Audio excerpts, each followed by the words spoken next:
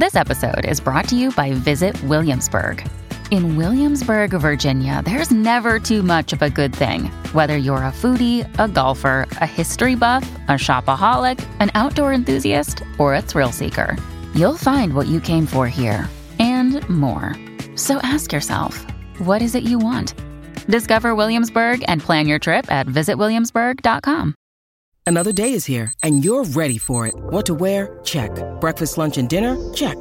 Planning for what's next and how to save for it? That's where Bank of America can help. For your financial to-dos, Bank of America has experts ready to help get you closer to your goals. Get started at one of our local financial centers or 24/7 in our mobile banking app. Find a location near you at bankofamerica.com/talktous. What would you like the power to do? Mobile banking requires downloading the app and is only available for select devices. Message and data rates may apply. Bank of America N.A., member FDIC.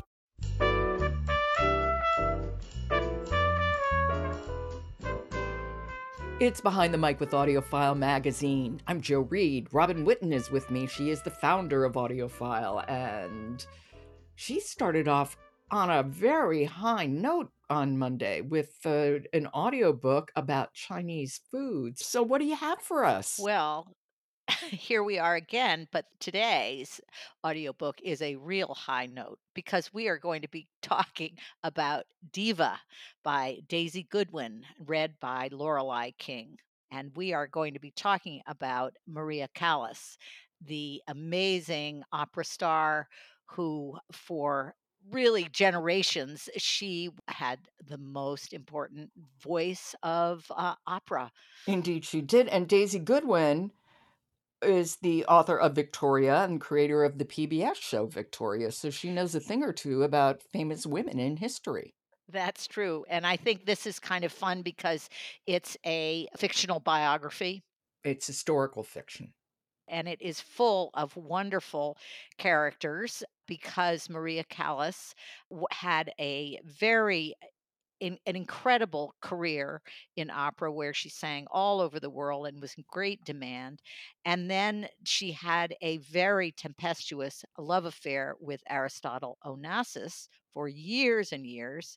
And so her world was populated with the most glamorous and notorious people, including Richard Burton and Elizabeth Taylor, the Duke and Duchess of Windsor, yachts in the Mediterranean and all over the Greek Isles, and elaborate parties. So it's full of all of that part of the story, which makes it very fun. And Lorelei King brings this to us in an amazing way. Well, Lorelei King, anybody who has listened to Janet Ivanovich knows Lorelei King because she has not narrated all of them, but she's narrated like most of them. Yes. And Janet Ivanovich is incredibly prolific. So Well, I knew her for the Stephanie Plum titles, mhm. but I don't know that I had heard Lorelei in too many other things. I mean, she's done fantasy and science fiction and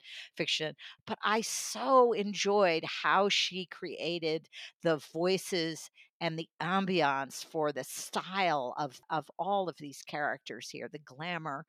And of course, I have to say that it is quite sad also because not only did Maria Callas have her heart broken, but there's a lot of really kind of tabloid worthy activities going on that were always a scandal.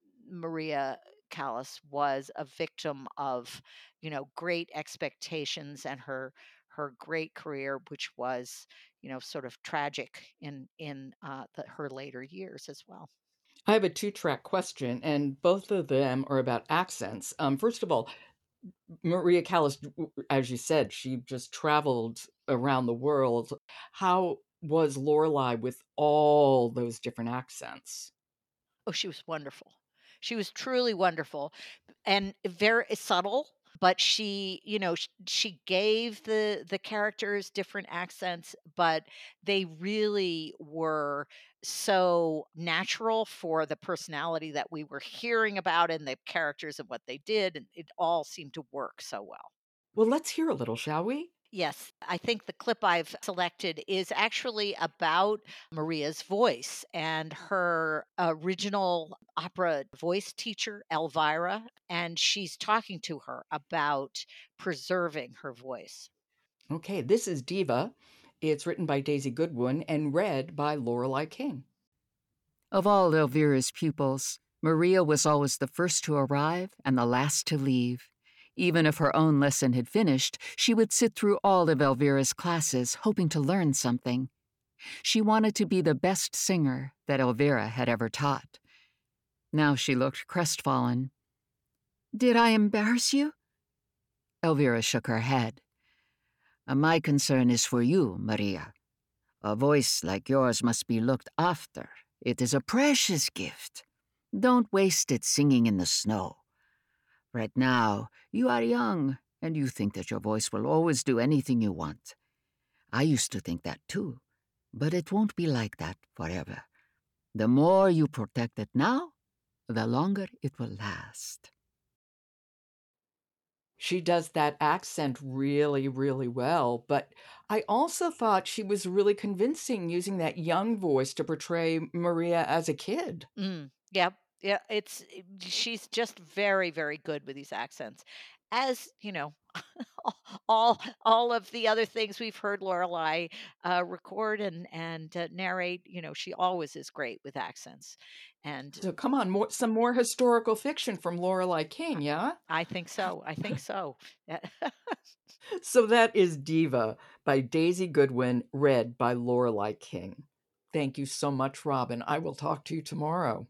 All right. Great, Joe. Thank you. The Lost Van Gogh, narrated by Eduardo Ballerini, is the sponsor of today's episode of Behind the Mic. And don't forget to go to audiofilemagazine.com, where you can find reviews for literally hundreds of audiobooks, so you can make an informed listening choice. I'm Joe Reed. I'll talk to you tomorrow.